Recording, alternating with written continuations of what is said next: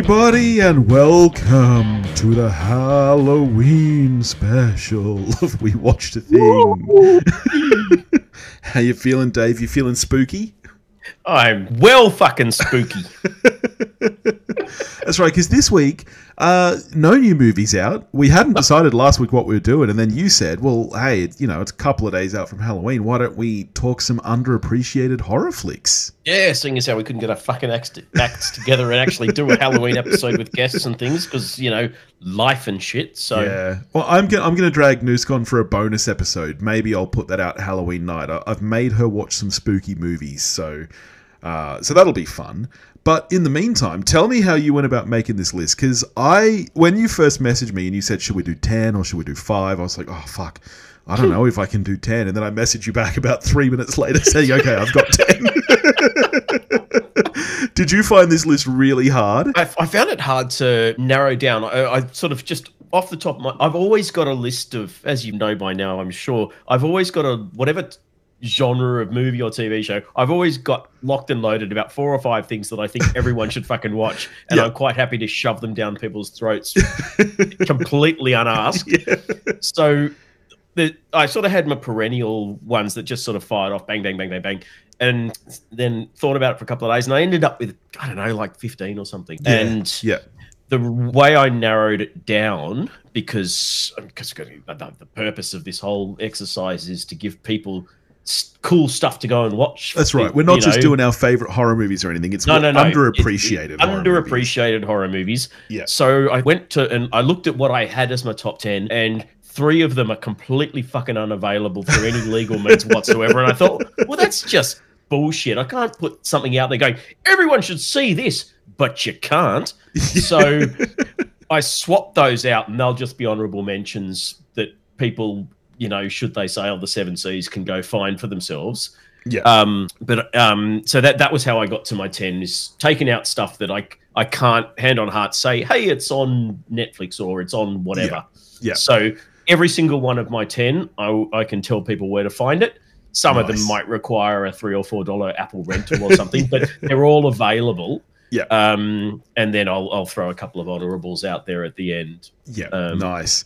Well, my 10 I feel like are all relatively well known. There's maybe only 1 or 2 that I think might not be widely known, but they're movies that I feel were or are still underappreciated. So that's kind of the route I took with it. Before we go any further, too, let me just shout out that I have finally got around to setting up a listener community Facebook group for the show. I was just going to talk about you off mic about this, but you jumped the gun. I did. I went ahead and did it.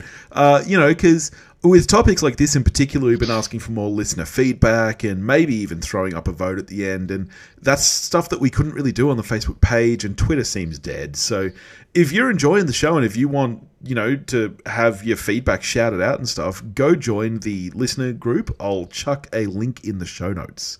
And let's face it, we'll probably be pimping the shit out of this for the next few weeks.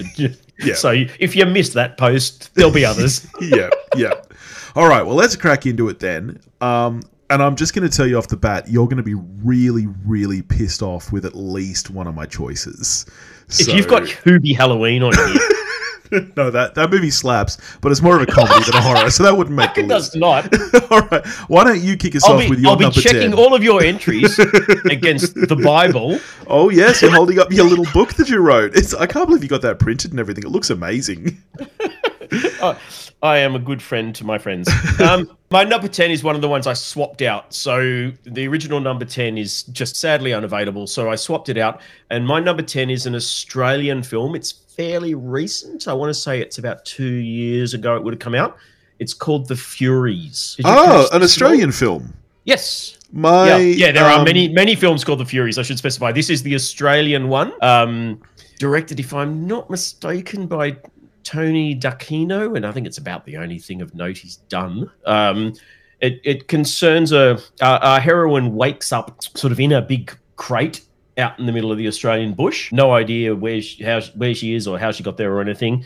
And then she sees there are other sort of trunks or crates opening and other women getting out of them. Yep. And none of them know who they are. They know who they are. They don't know how they got there or what's going on. And then they soon discover that they're being stalked by these seemingly crazed killers, all with scary masks on. And they have to obviously, flee from these guys. They discover that they're sort of penned in by this electrical fence that forms a perimeter around this sort of big area. And if they go past that, they die. And then it's a question of just, run and hide and work out what the hell's going on. And it's just, for something that is written by nobody of note, sorry if you're a listener, but I don't know any of the shit in the credits, directed by a guy who has only got a few things, none of which I recognize. And it's really well made. It's all on location stuff. It's all practical effects. It's as gory as fuck. It has one of the harshest kills. It's not as over the top as stuff like Terrifier or Bone Tomahawk. Yeah, but it's so real and visceral and prolonged and slow.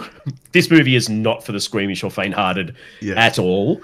But it's really well made. It's kind of gritty, and it has an ending that you will never see coming a million miles away, which I liked, but it's one of those things that kind of also irritates you. And I can't say why it irritates me, or it hints at a sequel that is never going to happen. Okay, yeah. One of those endings, which it kind of pisses me off, but I think it's certainly a cool surprise, and I didn't see it coming. Yeah. And I think, for what has to be a low-budget film, because there's no one of note. It is. I haven't seen it, but my wife's dad's girlfriend's daughter is in it. Oh, wow. Yeah, so I know in a major role, or just... I believe so. Cool. That's amazing. Yeah. Very cool. Yeah, so I was super impressed. I've seen this twice now, and I bought it on. It's on Blu-ray or 4K. I do own it because I was that impressed by it. Yeah, nice. And if you're not too squeamish and you can handle a bit of claret and a bit of the old ultra violence, as Alex Gillard would say, it's definitely worth seeking out. And readily available on Shudder, Prime, or AMC Plus if you're in parts of the world that have those streaming services. All right. Well, my number 10 is here at number 10 on the list because it's probably more horror adjacent. It's a psychological horror. And I'm going all the way back to the 70s. This is the oldest film on my list. And it's a film starring Sir Anthony Hopkins. Oh, can I guess? Yes, you can. Is it Magic? It is Magic. Yes. Great film. Yep. It's basically the story of a man and his ventriloquist dummy. I was reminded of this film recently because my kids are at that age where they've started to get into Goosebumps. And Slappy or whatever. Slappy, yeah. So we watched Night of the Living Dummy the other night, the old 90s TV episode, and it just reminded me of this Slappy movie. Is pretty much based on the ventriloquist dummy in Magic. 100%, face. Yeah. That's what made me think of it, and I was like, oh, fuck, I should rewatch Magic. It's a great, and I don't know, the other reason it's down here at number 10 is I don't know how much this falls into underappreciated or whether it's more just forgotten. Like, I just feel like... I think same old. If it's people aren't talking about it, people aren't watching it still. It's kind of, there's films from the 70s that still get played, still get talked about. Magic is very much not in that camp. So I think it totally qualifies. So have you read the book? No, I've not. No, it's a William Goldman book. I fucking love William Goldman. Princess Bride. Princess Bride, Marathon Man, Butch Cassidy and the Sundance Kid. Yeah. One of my top 5 authors of all time. I love great his screenwriter books. Too. The best screenwriter. Yes. And I can't recall if he did the screenplay for this, but it's definitely his novel. I'll have to double check. Yeah, right. Well, there you go. That's my number 10, Magic. If you haven't seen it, check it out. It's more of a, like I said, it's more that descent into madness psychological horror than it is. Hopkins is so good. He's fantastic. And so young. Yeah. I forgot how young he was. If you've never seen Anthony Hopkins without wrinkles and with dark hair... All right, on to your number 9, mate. Number 9, another Australian film, because we're unsung in the horror genre, and we do some good stuff. This is a film by writer-director Kaya Roach Turner, who is got a certain amount of notoriety now for Wormwood and Wormwood. Yes. Okay. Road of Apocalypse or something. Yeah. His two super cool zombie apocalypse meets Mad Max post-apocalyptic films, which are both highly recommended, but I feel like they're quite well known for horror aficionados. But in between those two films, he did a film called Necrotronic. Okay, I haven't even heard of it. Which stars Ben O'Toole, who the year after Necrotronic was in another film called Bloody Hell, which almost made this list.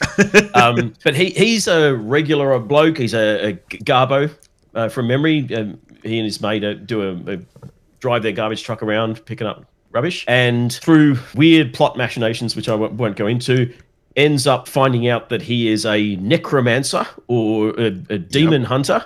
Yep. David Wenham and his two attractive female, I think they're his daughters, who are all demon hunters, sort of pull him into their inner circle, and he starts learning the ropes of how to hunt and kill demons. All the demons that are rising are controlled and ruled over by the demon goddess, played by Monica Bellucci. Right, in an Australian How they film. fucking scored her. And this movie is like Wormwood, the Wormwood films. It punches so far above its weight in terms of how good it looks, the effects. Yeah, right. Everything. It looks fantastic. It is hysterically funny. The screenplay is amazing. There are so many laugh out loud lines in this. Ben O'Toole's best mate, Rangi, who's this Kiwi guy that's his sort of buddy, ends up, and it's not really a spoiler because it happens very early on and it's not important to the plot. He ends up being killed, but it is a revenant. So he's kind of like what's his name in American Werewolf in London? He's kind of the comedy sidekick who's undead. Yeah. But it's so funny. Yeah, and nice. You would absolutely love it. I will add it to the list. Cannot recommend it highly enough. It is a absolute good time. Best $4.99 rental you could spend on Apple. Fantastic. Nice. And the two daughters, one of whom you wouldn't have probably seen much unless you watched the short-lived Jason Bourne spin-off Treadstone on TV. But the other one, Carolyn Ford, anyone who watched The Amazing Carnival Row will be familiar with. She was in that. Cool. And David Wenham, so there's some good people in it. Monica Bellucci. Yeah. All right. My number 9, like I said at the start, I feel like all of my films are relatively well known, and this is one of them. I feel like this is one that at the time it came out, maybe people were more aware of, and now it's just really fallen off. It's a Stephen King adaptation because I love my Stephen King, and this one is starring Johnny Depp. It's Secret Window. Yeah, I remember you saying you were keen to rewatch that. I love this movie. It's a good movie. I think it's been well forgotten. Like, you could say, name me 5 Stephen King adaptations, and most people wouldn't have trouble at all. But I feel like you'd probably get to 15 or 20 before somebody named this one. Oh, yeah, for sure. Yeah. I know I like it. I know I've seen it multiple times, but it blurs together with me. I think I said this before. It blurs together with me with The Dark Half with Timothy Hutton. Yeah, okay. Yeah. Because they're both about horror writers. Which is, it's a thing. Stephen King is a writer. Things about, they sort of got misery in the mix as well. There's elements, plot elements of plagiarism and writer's block. And there's sort of a little bit of crossover, so I tend to get them muddled a bit. Now, Secret Window, is that the one with John Turturro? I don't recall. Is he being accused of plagiarism by someone? I don't recall. It's been a while, but... See, I need to go and rewatch them both now as well, because I'm getting them...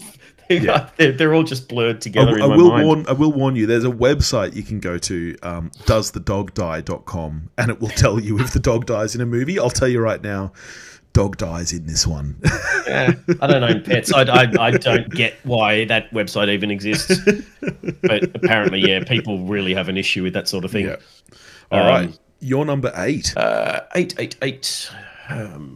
This is probably this is the kind of least underappreciated. I kind of feel like everyone should know about this, but no one ever talks about it, so I'm putting it in here. It's a film called The Voices. The Voices? With Ryan Reynolds. No, I'm not familiar with it. Oh, there we go. Oh, that works then. So I should have written down years for these. I'm going to say this is probably 5, 6, 7 years old, maybe. Yeah. I know it was sort of around about the time he was doing kind of shit like The Proposal and R.I.P.D. and that sort of, big mainstream paycheck shit. But then he did a couple of absolute bangers. One of them was a film called Buried. Yeah, Buried, which is classic. Basically the entire movie is a close up of his face while he's in a coffin. Yes, and probably the best acting he's ever done. I think that's a cracking film. Yeah. But then he also did this film, The Voices, which is written and directed by Marjane Satrapi, who is an Iranian lady, right? Who sort of lived through the fall of the Shah and all of that, and then moved to France when she was a teenager or early 20s or something. Wrote amazing graphic novel called Persepolis, which is and then made an animated film of that, which is awesome. It's just sort of black and white, fairly simple animation, but really, really moving, about sort of her childhood and all of that. And then out of the blue did this thing, which is about Ryan Reynolds, who's this, I'm going to say he has social difficulties. He works in a factory packing boxes, is cheery and happy and bubbly to the point of being, you think maybe he's got intellectual, slightly handicapped. Yeah. But you find out as the movie progresses that he's on fairly heavy medication. He regularly sees a psychiatrist played by Jackie Weaver, who sort of is kind of asking him, how are you adjusting? How's life? And he's sort of got a friendship with a girl at work played by Anna Kendrick. Yeah. And makes sense why this is on your list now. And he has a crush on a girl at work played by Gemma Arterton. I think the boxes are being checked. But then when he goes home, he's got a dog and a cat who talk to him, and he talks back. And Ryan Reynolds voices both of them. The cat's got a Scottish accent. The dog's got a sort of a voice. And so you've got it's peak Ryan Reynolds in that sense. But he goes off his medication at one point. Yeah. And then people start dying. So is it a horror comedy or it's a horror it's probably more of a comedy than a horror. There is a fair amount of blood in it and killings and decapitations and and it doesn't end happy, but it's pure Ryan Reynolds. So nice. Serial killer movie but with Ryan Reynolds. Well, that one's definitely on the list. Yeah. I think it is. It's what I mean, along with Buried, it's probably the best thing he's ever done. Yeah. It's possibly the funniest he's ever been. Yeah. And that includes his Twitter account, which is some of the best comedy on the planet. It's so unique and so enjoyable to watch. And you don't, people who aren't really into horror will still appreciate it because he's our protagonist and our hero. So at no point is anything scary or even, exciting in that sense. Yeah. It's more kind of watching this guy unravel and how he deals with it, but still being funny. Yeah, cool. And it's, him voicing the pets is kind of what makes it, because the conversations he has with the pets are so funny. The cat and the dog do not get along. The dog's kind of friendly and stupid, and the cat's this scathing Scottish voice. and kind of the devil on his shoulder going, you should kill her. You'll feel better. I'll definitely have to check that out. Yeah, all right. Really, really good. My number 8, I think I've shown already, with Secret Window, my sweet spot for horror movies, thrillers is, 90s, early 2000s, and I'm going right back there. This is a movie that I never understood why this wasn't more widely recognized. It's got a banging cast of Annette Bening and Robert Downey Jr. Do you know the movie I'm talking about now? No. See, this is what I mean. Nobody saw this movie. It's called In Dreams. Oh, okay. I don't think so. Came out around the same time as The Gift with Kate Blanchett. Gift. Great movie. Katie Holmes, I think you should have at the top of that list. And it's a similar-ish kind of premise. Annette Bening's daughter goes missing, is found dead at the bottom of a lake, and Annette Bening believes that she is having kind of premonitions and kind of inserts herself into the search for her daughter, like for the murderer. And it's a great movie. It's more creepy than scary, probably, but it uses a lot of atmosphere. Like, there's big scenes set at like an apple orchard. There's big scenes set around like a town that was flooded. Like, it's a great atmospheric kind of, I guess, fantasy horror. I can't recommend it enough. Both Annette Bening and Robert Downey Jr. are great in it. So if you haven't seen it, Mate, go check it out. That's why it's on this list, because nobody saw it, and I don't know why. I loved this movie. This was one of the old, video store day movies for me, where I rented it back then, and I've watched it a few times since. Big fan. Yeah, no, never even heard of it. So all right, might check that out tonight after this. Nice, very keen. You're number 7. Alrighty, number 7. You may already know this, but I'm a huge fan of Italian horror director Dario Argento. You're kidding. You're kidding. Hey, okay, keep going. Yeah. And I mean, obviously, he's got some big classic things like Suspiria and that. Yes. That, okay. So everyone knows. Yeah. And that, along with The Exorcist, is probably my favorite horror movie of all time.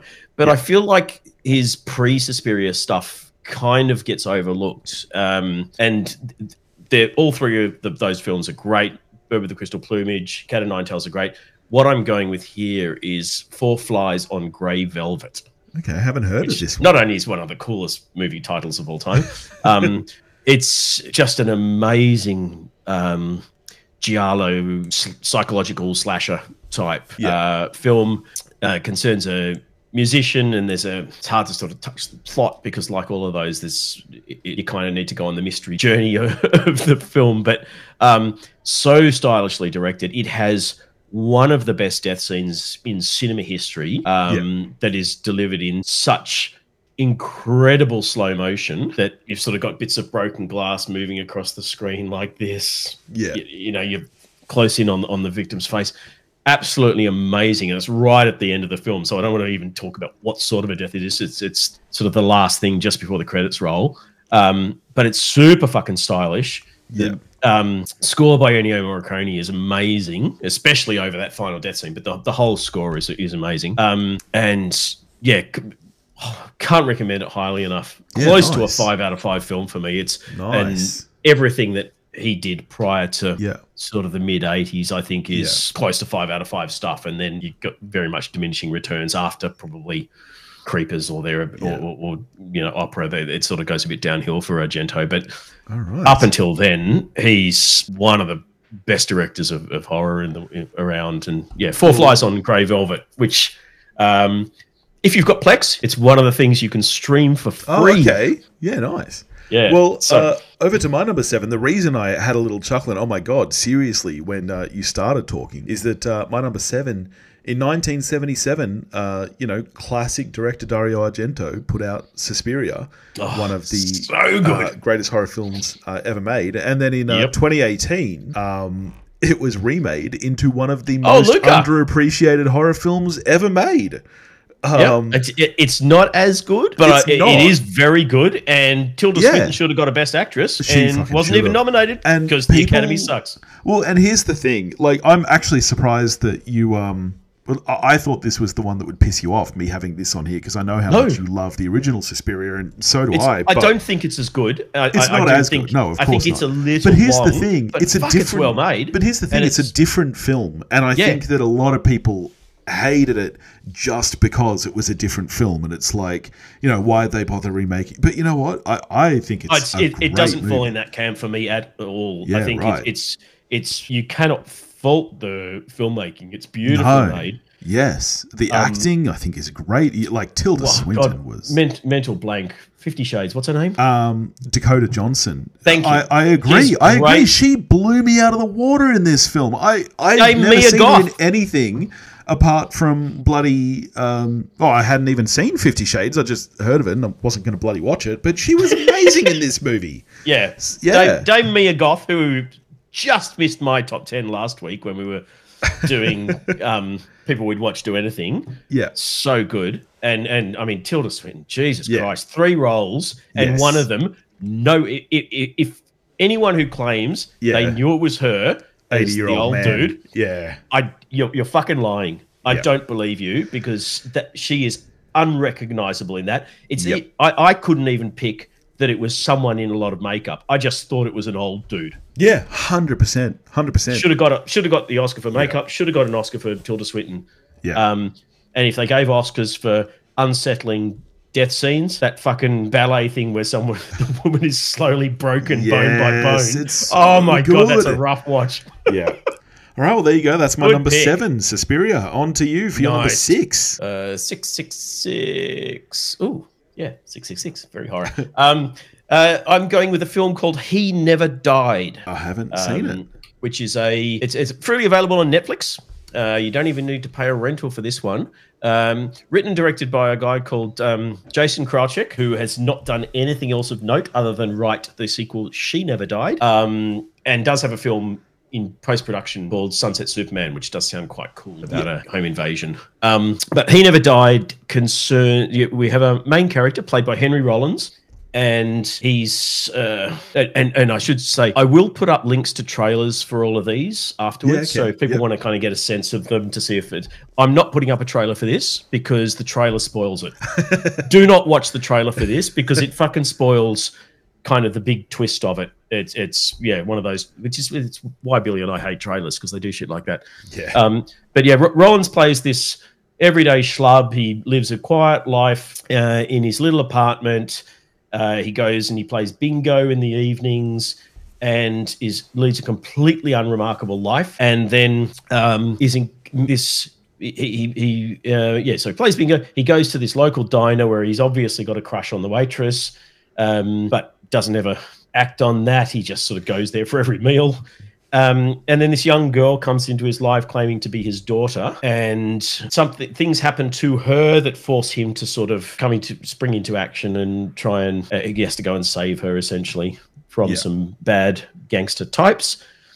Anything else is going to be a spoiler, but the movie fucking goes places. Yeah. Okay. Henry Rollins is a revelation. He is a force of nature in this movie. Yeah. Absolutely incredible. I like him. So, I mean, you've got me just on him. Like that. This is not like Johnny Mnemonic, Henry Rollins doing a stunt casting. This is, it was written with him in mind. Yeah. And Jason Krawczyk, who I did message through Twitter a few years back saying, fuck, I love your movies, dude. When's the third one? Because it once you sort of watch She Never Died, there's obviously a third film that has never happened, which pisses me off because I want to know where that story goes. But he did say, and I've since seen Rollins interviewed where he said the same thing. This guy just wrote this thing with Rollins in mind and sent it to him. And Rollins got the script, and Henry Rollins gets fucking scripts all over the place. Yeah. He got it, read it, got straight in touch with the guy and said, "When do we start?" Yeah, right. And this guy had never thought he'd get a response. And he was like, still looking for funding. Yeah. But no, it's so worth seeing. Nice. All right. It's on the list. Fan. All right. Well, my number 6 is a movie that I doubt you've heard of. I doubt lots of people have heard of. It's a 2005 movie. No real big names in the cast. No, it's based on a book by Jack Ketchum, which is a true story. The film is called The Girl Next Door, and it's a true story of a girl. Not Elisha Cuthbert as the porn star. No, different movie. No. Okay. This is based on the true story of a young girl named Sylvia Likens. You might know that name from the trials and stuff.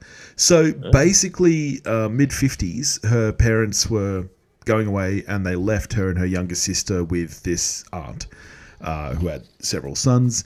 And basically what happened is the aunt kept her locked up in the basement, chained up, and just let all of the neighborhood boys come around and do whatever they wanted to her. Oh my God. She was down there to her niece.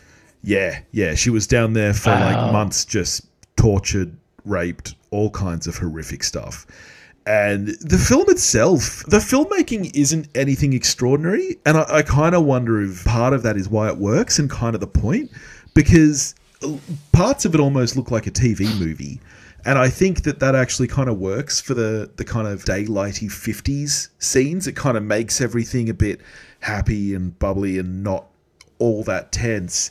But just the stuff that happened to this girl is just absolutely horrendous. And I think the fact that it is true makes it harder to watch. But so this one's not a horror comedy. No, it's not. This one's a straight horror thriller drama. I guess drama mainly, but it's intense and it sounds like fucking Last House on the Left. It's just rough. And then if you go down the rabbit hole of reading the Wikipedia page or whatever about this girl, it's shocking, and it just happened in suburbia, like where you just wouldn't expect. So this one's a hard watch. This is the hardest watch on my list. Like, I watch a lot of horror movies and none really affect me. This is kind of the only one that ever did, which is why it makes the list. Yeah. But yeah, if you're into true crime or I'm I think intrigued. it's worth It doesn't. a watch. It doesn't sound pleasant, but I am intrigued. Yeah. And it's not overly. Last House on the Left meets Flowers in the Attic type of vibe. And it's not overly gory. Like, what happens to her is horrific, but you don't see a lot of it. Like I said, she was raped several times. It's not like there's brutal rape scenes on screen or anything, but it's a hard watch. Oh, just the fact that it's her aunt. That's the bit that's kind of sticking in my craw. It's like, oh my God, that's... Yeah. Wow. All right. What's it called? The Girl Next Door. Girl Next Door. Yeah. Let's get it. Right. Yeah. On to your number 5. Throwing me because all I can see is Emil Hirsch lusting over his. Yeah. What are we up to? 5. Oh, fuck. I love this movie. All right. Readily available on Shudder. Or if you don't have Shudder, you can pay $4.99 on Apple for the film Caveat. Caveat? Haven't heard of it. We haven't had a single crossover. We probably won't. There's one or two maybes. I don't know. We'll see. Again, it's a film it's written directed by a guy called Damien McCarthy, who's not done anything else of note, much of anything. He has one other horror film that's going to be coming out shortly called Oddity, but you won't know him. You won't know probably any of the cast. But concerns a guy who is a sort of a drifter, unemployed, takes a job that he sees advertised on a whatever the British equivalent of like Craigslist or whatever it is, to go and sort of be a companion to this young woman who's got psychological issues. He's a brother or a cousin or something is the guy placing the ad. He just wants someone to go and basically just sort of in this remote house that she refuses to leave, even though her parents have passed away. He just wants someone to go and be with her because he's worried about her by herself, because he says, oh yeah, she's not all there, but she doesn't want to leave because it's too much emotional attachment to the house. So this guy goes, fucking pay's amazing. All I've got to do is go and give this bitch company. Woohoo! Yeah. Once he gets there, he sort of discovers there is a lot more to the job than the ad described. There is some creepy shit going on in that house. And yeah, I won't say any more, but this film has some really creepy moments. Yeah, right. It's very well made. It has the creepiest toy in the history of humanity. If you imagine the Ever-Ready bunny, but you take all of its fur off and have it just kind of tatty leather. Yeah. With its eyes kind of bulging out, and then you starve it for 6 months so that it's all emaciated, and then you just have it randomly start drumming unprompted. Yeah. It's horrific. This movie is so well made. Yeah, right. So original, and I mean, it didn't. I other than probably Festival Circuit, I don't know that it got a release anywhere. It is on Shudder, so if you've got Shudder, go for broke. But it's so worth seeing. It's genuinely creepy. The fucking rabbit will haunt your nightmares. Really good. Caveat. Caveat. My number 5 is a film that, despite having a huge cast, was a massive failure at the box office. It was made on only a $15 million budget, and it grossed only 12. Wow. And as soon as I say the director, you're going to know what it is. I was a fan of this guy before he was big. He's big now for the MCU and the DCU. I'm talking about James Gunn. Okay, I know where you're going. I fell in love with James Gunn from the reality show Scream Queens, which I've made you watch, which is fucking fantastic, from like 2006, I want to say. But I'm talking Slither. Good you know, film. I'm a big B movie fan. I love my and this is a old 50s B sci-fi movie with monster a movies. Yes, 2000s 100%. budget Story sensibility. of a small town that's overrun by alien parasites. And it's got a fairly big cut. You know, Nathan Fillion, Elizabeth Banks. Sure, back then they weren't the names they are now. Fillion's been in, I think, everything he's ever made, hasn't he? Yeah. But this is just it's a fun time. Definitely falls into Is the horror Michael Rooker comedy in that camp. as well? Yeah. It's all of the Gunn's stable of actors, isn't it? Yeah. Jenna Fisher, who's I don't know if you've The watched Office? the US Office. Yes, but they were know, married. At I the know time. her because she's super pretty, but I haven't watched it. No. Well, they were married at the time. Which a lot of people don't know. Yeah. He's married to someone. He's married to the chick from Peacemaker now, isn't he? Because he puts her in everything these days. Yeah, right. Yeah. No, they were married. They got divorced around the time of this, actually. But yeah, no, great movie, good fun. Highly recommend it, especially if, like me, you enjoy your kind of B movie fare. It takes all of those tropes, but like Good you said, effects for that budget, elevates though. them. I would have assumed it cost more than that because the effects are actually pretty solid. And not what you would 100%. expect for $15 million bucks. So there you go. That's my number 5, Slither. Over fun to you. film. I haven't seen that in years. I should watch that again. All right. Now this is another swap out, so I'm not putting that because you can't find it. I am putting a film called Slashback. Slashback. Haven't heard of it. It's slash back. One word. So Slashback is all right. Imagine The Thing, which is a good film. A good film. Imagine that story. Great film. But set in a remote Canadian fishing village, and instead of a bunch of adult scientists, the multiple aliens need to be fended off by a group of teenage Inuit girls with attitude. Okay. It's not as full on as The Thing, but it is a huge amount of fun.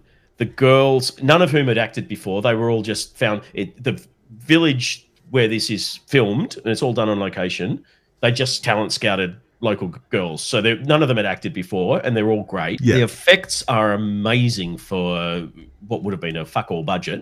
Writer-director Nyla Inuksuk, who I'm assuming is an Inuit director.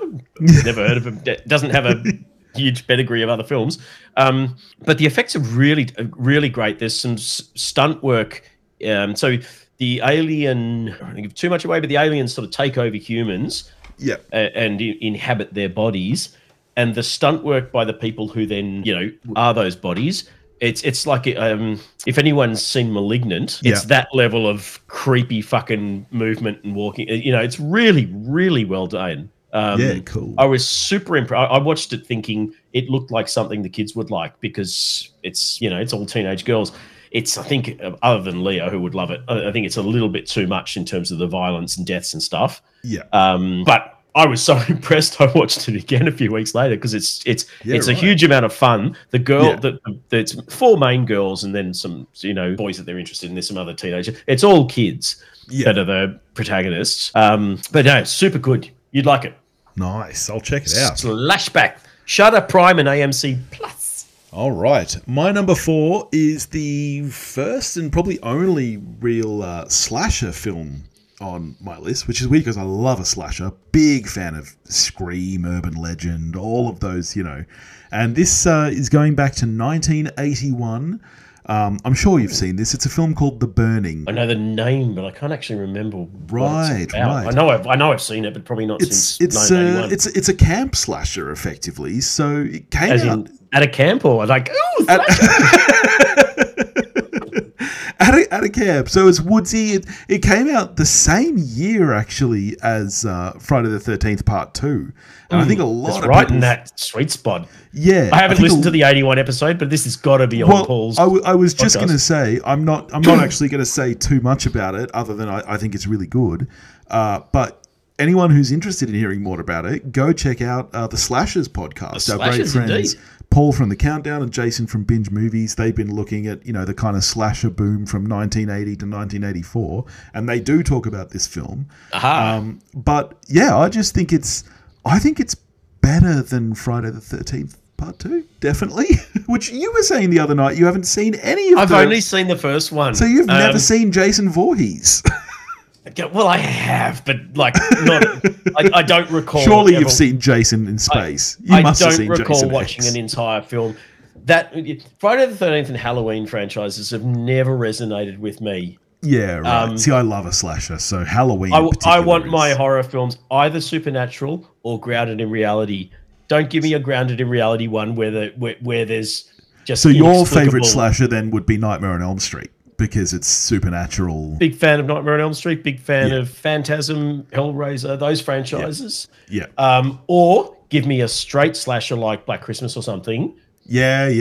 Don't give me something where the writers haven't bothered to explain why this guy can suddenly reappear somewhere else or survive something that no one could survive. You got to be one or the other. That's why they haven't ever. Well, that's my number 4, The Burning. Over to you. Nice. Number 3. All right, this is probably the best known of mine, but I kind of feel like even though it is a very famous director, particularly of horror, this one kind of never gets talked about anymore. And to my mind, it's probably in my top 3 or 4 of his films, and it's John Carpenter's In the Mouth of Madness. Ah, right. Yep. Which I think is one of the ones in his sort of unspoken trilogy, along with. No, it's not. I don't know. Probably talking shit.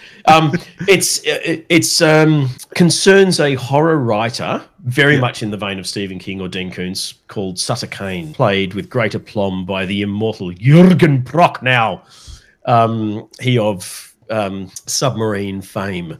And he's this reclusive horror writer. His publishers are waiting on his new book, and it's late to be delivered, and so they send one of their sort of agent/investigator guys, Sam Neill, out to go and find him because they don't know where the fuck this guy is, to find him, get the book or find out when it's being delivered and bring it back to them because they're overdue to hit the shelves and millions of fans are all gagging for the thing. He, along with this woman who's employed by the publisher, go on this road trip to try and find this author, Sutter Kane, who lives, ostensibly in this town where all of his books are set. It's all very Derry, Maine and Stephen King.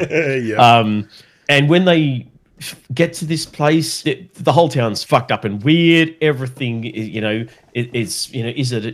Sam Neill gets to the point where he doesn't know if he's dreaming or not dreaming. He's seeing things. Yeah. And all the while, people around the world are going insane reading his books. Very early on in the film, this guy goes on a rampage with an axe, and all he keeps saying to people is, "Do you read Sutter Kane?" And Sam Neill just basically goes into it's a descent into Lovecraftian hell after that. Cool practical effects. There's some real creepy as shit stuff. Jürgen Prochnow is chewing the scenery like you wouldn't believe. It's amazing. It's great. And I mean, it's not quite The Thing. It's not quite Big Trouble. But I put this up with They Live and some of his absolute best stuff. But it's people seem to forget about it. No one mentions it when they're talking about John Carpenter. This is never one that seems to sort of come into the conversation, and I reckon it's an absolute fucking cracker. Nice. All right, my number 2 then is similar to yours. It's a big director who was not typically known for horror. They've made a couple of horror films since. And this is a movie with a premise so ridiculous that I think, despite it being actually put together really well and quite creepy at parts, I think its ridiculous premise kind of overshadowed the film as a whole. And I'm talking about Tusk. Oh, you're not. Come on. I am. I absolutely am. Fucking trash. Tusk is fucking great. Look, I am a giant Kevin Smith fan, but the man has made some stinkers, particularly in the last couple of years. This is not one of them. Yogos, Tusk, come on in. But yeah, I think with this, he kind of showed that he had some good horror sensibilities, and then, particularly with Red State, which I think is a really fantastic film. Yeah. But Tusk, yes, its premise is absolutely bonkers. And it's cooked. It is, and yet the sequence of Justin Long actually being transformed into this him walrus, in that suit is more distressing to me than it is. It's distressing. It is. Yes. I think the movie's trash. It's not. It's almost Yogos as bad. It's bad, but it is very unsettling to watch. It's unsettling. And I think that it's a really underrated horror film. What's his name? Who's the guy? Who's the old dude? Michael Parks. Parks is Yeah. really good. But Yeah. he's always really good, even though he always plays the same. There's some, yeah, character. he does. Yeah, there's some great, kind of double-handed scenes in this film between Michael Parks and Justin Long, and it is really, really tense. The only thing actually that loses this movie for me is Johnny Depp and the Johnny Depp storyline. Once you get into his Is it this kind one of, where he's playing the he's weird... a bit of like Pink Quebec Panther French- detective. Yeah. Once he pops up and starts investigating, that's when the movie loses it for me. That, despite this being about a man being turned into a walrus, that is the bit that becomes silly, the investigator.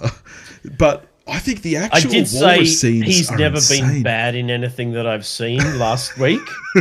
You're now reminding me That he's in yoga hoses? Much as I will defend Mordecai till my dying breath as being a great film with a great performance, he has hammed it up too much on occasion. I think Tusk is so underrated, though. Like I'll watch it. Tell you genuinely... what, I will watch it again and report back because I haven't seen it Do since VHS. And I Don't get me remember wrong, thinking it was there's- garbage. But Don't get me wrong, there's some silly parts, but like you used the word distressing, and I think that's right. Like it's unsettling, which I think is not often pulled off that well in horror movies, and I think here it really is. So there you go, Tusk. At the end of the day, what happens to Justin Long is on a par with Human Centipede. It is really, yeah. really, Yeah. sends shivers up your spine, icky. Yeah. So there you go. All right, Ugh. we're on to your number one then. No, 2. Oh, I totally skipped over my number 3. Tusk was my number 2. Oh, fucking hell, that's even more ridiculous. Okay, all right. I'll swap them. Tusk is now number 3, and right. Yep. Good. So if nothing else, I've managed to put Tusk down one position on your list. So the whole countdown's a success. All right, this was another swap out. So what was there is now an honourable mention, and what is there is another Australian film. Yay! And this time it's a big creature feature, which I know you're a huge fan of. Is it? Okay. I think I probably know what it is, but go Can ahead. you guess the type of creature? Is it a pig? It is a pig. Yeah, it's a this big is a great fuck film. off pig This is a called great Razorback. film. Yeah, Razorback is great. Good call. Good call. Yeah, very early pre-Highlander Russell Mulcahy, just coming Yeah. fresh off music videos and shit. Directing this amazing creature feature set in the outback, out in the middle of nowhere. Gregory Harrison, who to that point, I mean, they wanted an American name to obviously sell into America, and this was all they could afford. So Gregory Harrison, who was very well known because he just spent 5 years starring on Trapper John MD on TV, but this was his first feature film. He'd done some TV films. This is his first actual theatrical release film. And then you've got kind of a who's who of Aussie actors, the likes of Bill Kerr, Chris Hayward, Judy Morris, John Howard, some big-ass Aussie names. Archie Whiteley, the daughter of famous artist Brett Whiteley, who people would recognise from Mad Max 2 and some other stuff, who very sadly died of cancer in her 30s. Very sad. But the thing that makes this movie amazing is Mulcahy's direction. It looks fucking incredible. The direction on this is... Mulcahy's a weird guy. Highlander, I think, is an incredibly made film. This is an incredibly made film. Highlander 2 was... That's up there with Exorcist 2 as one of the what the fuck were they thinking films in history.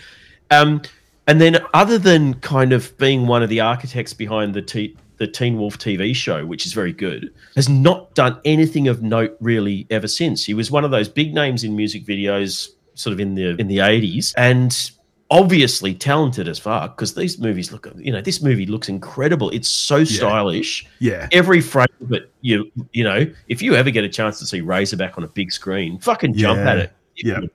Amazing. It's so much more than it is on paper because of the direction and cinematography, I think. Yeah. Great film. Great film. Great call. All right. My number 2, because I'm doing a bit of a swapsies, is a film that I think it's finally starting to get a bit more recognition, at least in our circles. I've heard it discussed on a few podcasts of late, and it is a film that I championed when it first came out, which was about 8 years ago now. And it is Hubie Halloween. It's probably more of a thriller than a horror, but I think there's enough horror elements there that it deserves being on this list. And I think you might have seen it. I'm talking about a film called The Invitation. Oh yeah, very good. Great film. Very, very good. Again, probably more of a thriller, but I think it's got enough of the elements there that you can get away with having it on this list. And it's about like a sci-fi horror thriller kind of.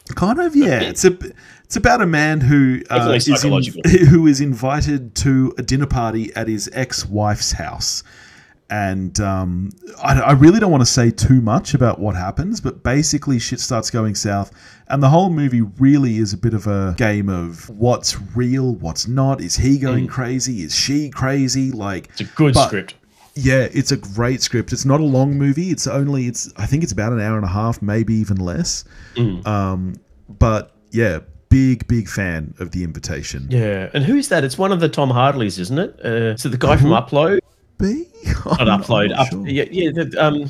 Upgrade. The guy from Upgrade. All right. On to your number one. Alrighty, another. Well, technically, it is a British director, but I'm claiming this one as another Australian film because the three main performers are all Australian, and it is a film called Triangle. Triangle. It rings a bell. It has Melissa George as the main star, and it has Michael Dorman and Liam Hemsworth. So it's got some good Aussie caliber there. It concerns a young woman who gets sort of dragged along with this group of friends onto a cruise ship. And then psychological horror, timey-wimey shenanigans start happening. It's sort of a time loopy thing. Anything more is probably going to be spoilery because it is a real mind bender. The script and direction on this is fucking next level. It's seriously good. You will never pick where it's going, what's happening, where it's going to end up. It has so many twists and turns, but it's a hugely underrated. I've no idea why this wasn't a massive hit. Than what year is it from? I want to say sort of early 2000s. Okay, it does ring a bell. I feel like I might have seen it at some point. 2009. Okay, all right. I'll put it on the list. There, this one is obviously it's my number one. This comes with my highest recommend. It's almost up there with Coherence for me as one of the best written things. Best. The plotting is just sublime, and the direction's amazing. Right. Why this guy has done nothing of note other than he did a movie called Detour. With I think Ty Sheridan, which was okay, but considering this is 2009 and there's not really been anything, was this just everything he had just spewed and ejaculated into film, and he had nothing left, and he's just been a creative husk ever since. It's always weird when that happens. He's like, "This is so good. Do you not have anything more for us? Come on." Nice. All right. Rent it on Apple, $4.99. There you go. Do. My number one is another horror comedy, but I think it's so underrated. And maybe you'll tell me it's not. Maybe you'll tell me that this got its due recognition, but I will argue for this film till the cows come home. It's written by Diablo Cody, who I love and adore. Jennifer's Body. It's 2009's Jennifer's Body. Fucking great movie. No, it's done. People that have seen it love it, but it's definitely underappreciated and underseen. Absolutely fantastic. Megan Fox giving the performance of her lifetime in this film as a possessed high schooler who eats the flesh of her male classmates. Amanda Seyfried is so great in this film, as in everything. Love it's her. It's so much fun. The horror works, the fun works, the kind of buddy stuff works. I just think that Diablo Cody is a fantastic writer. Like, obviously, she's coming off the back of Juno here. Yep.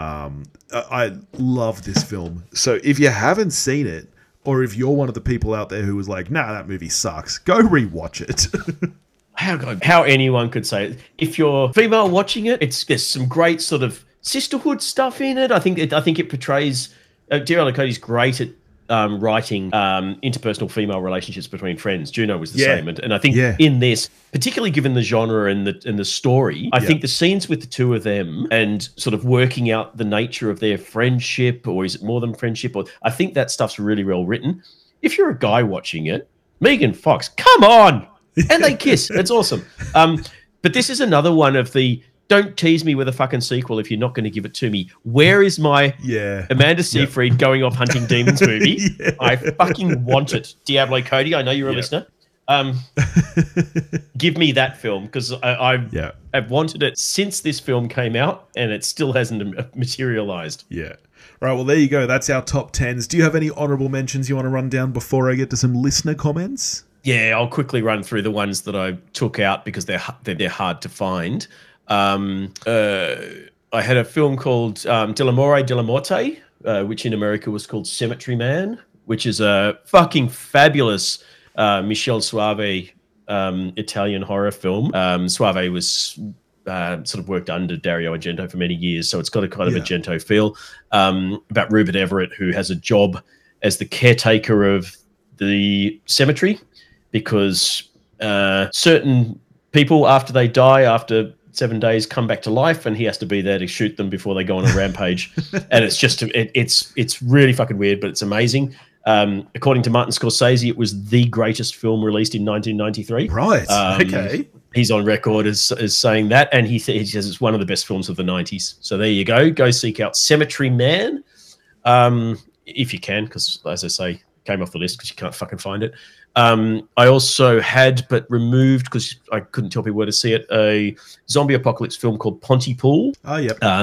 Which is a cracking film set in a radio studio. Stephen McHattie, in just the performance of a lifetime, alongside his wife, Lisa Houle, who's also in it.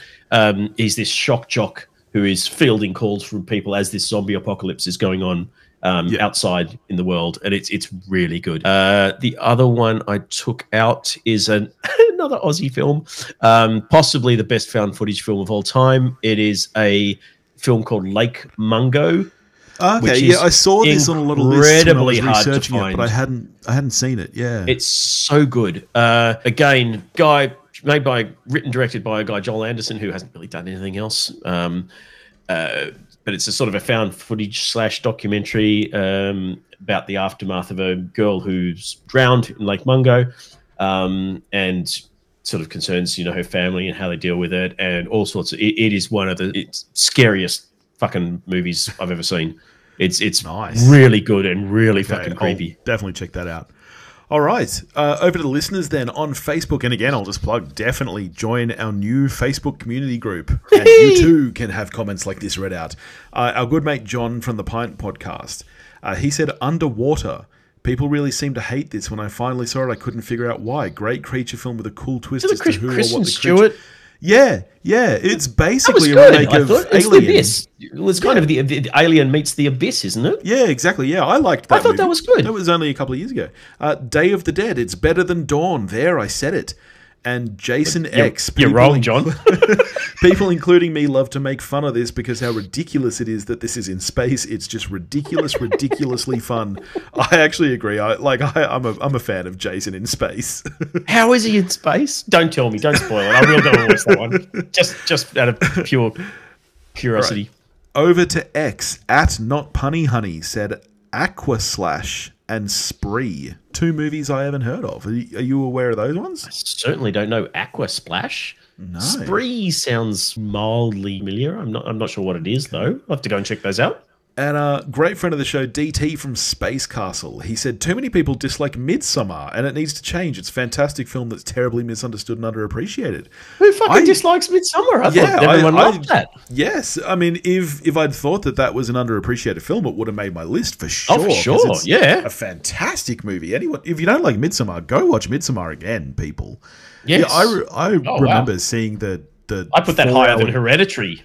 Oh, yeah. I remember seeing the 4-hour director's cut at the cinemas, and it's even better than, the theatrical cut. Very good. It's one of the few. I mean, if you like A24 films, free plug to their website where they have collector's editions of director's cuts that are not available through any other avenue, and they are stunningly put together. And the Midsommar one is just beautiful. This cloth-bound slipcase, and it's gorgeous.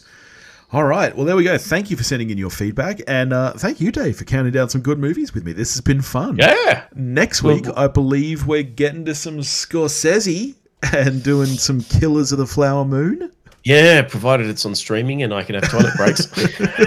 Well, I tell you what, I was lucky enough to last week when we caught up for a couple of beers, which was really nice. During the day, my lunchtime event got cancelled, so I was like, "Oh hell, the IMAX has just reopened. I'll go check this out." And you know me, you know that I cannot hold my water. I did for that entire movie. I did not need to get up once. It was. I don't want to, show my cards too early when we're going to chat about it next week. But you're saying it was worth the $30 or $40 ticket to go to IMAX? Then the also fucking $30 parking. Jesus Christ! It turned out to be a $60 expedition to the cinemas. Do you regret it? No. All right, maybe I'll do IMAX then. That's a hell of a recommendation. You know what it is about IMAX, and I guess we could talk about this next week. It's not even the screen for me; it's the sound. The sound is, yep. All right, well there you go. That's next week for you.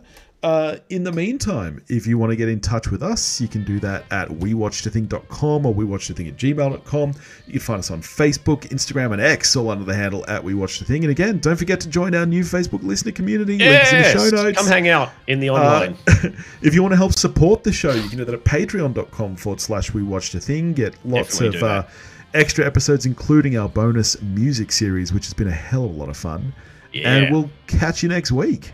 Goodbye.